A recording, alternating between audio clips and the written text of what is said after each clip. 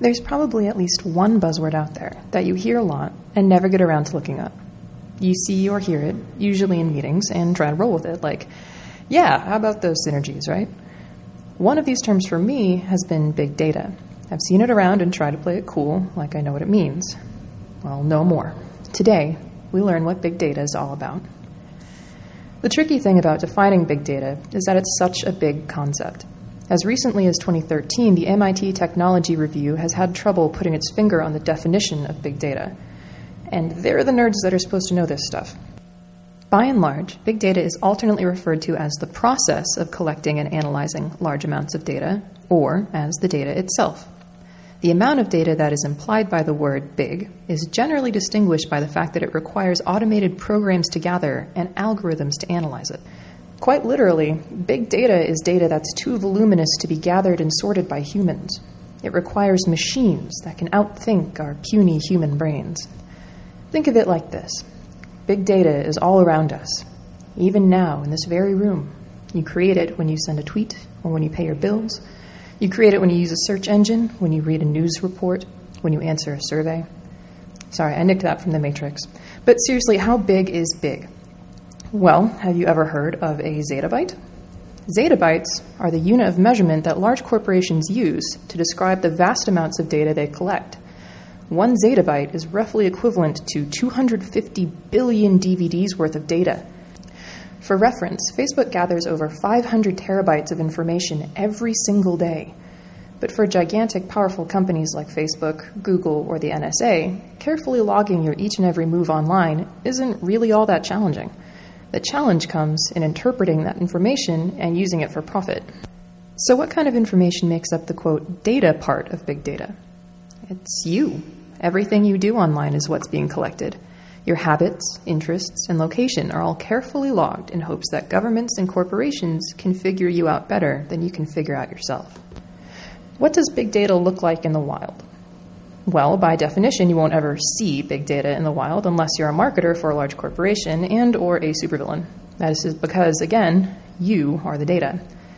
If you do happen to be in marketing or in the supervillain business, you might hear about big data in a meeting.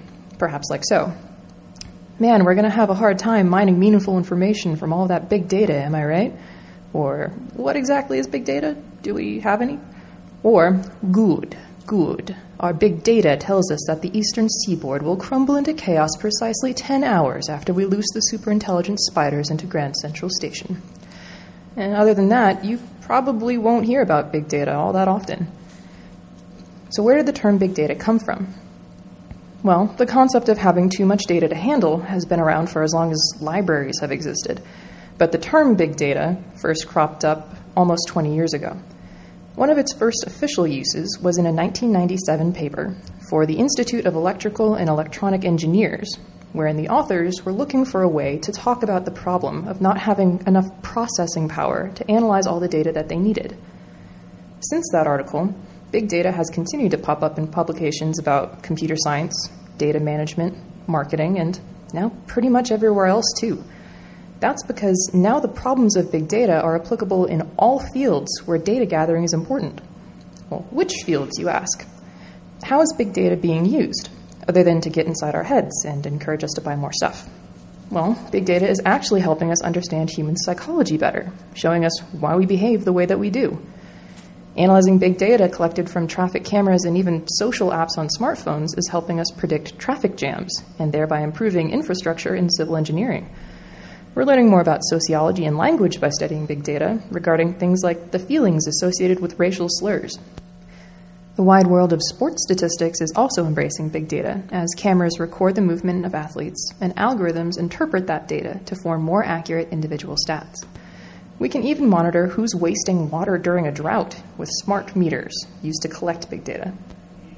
So while it's true that big data is most often associated with marketing and corporate stalking and dystopian futures, it also helps to make advancements in science and academic pursuits much faster and more efficient than before.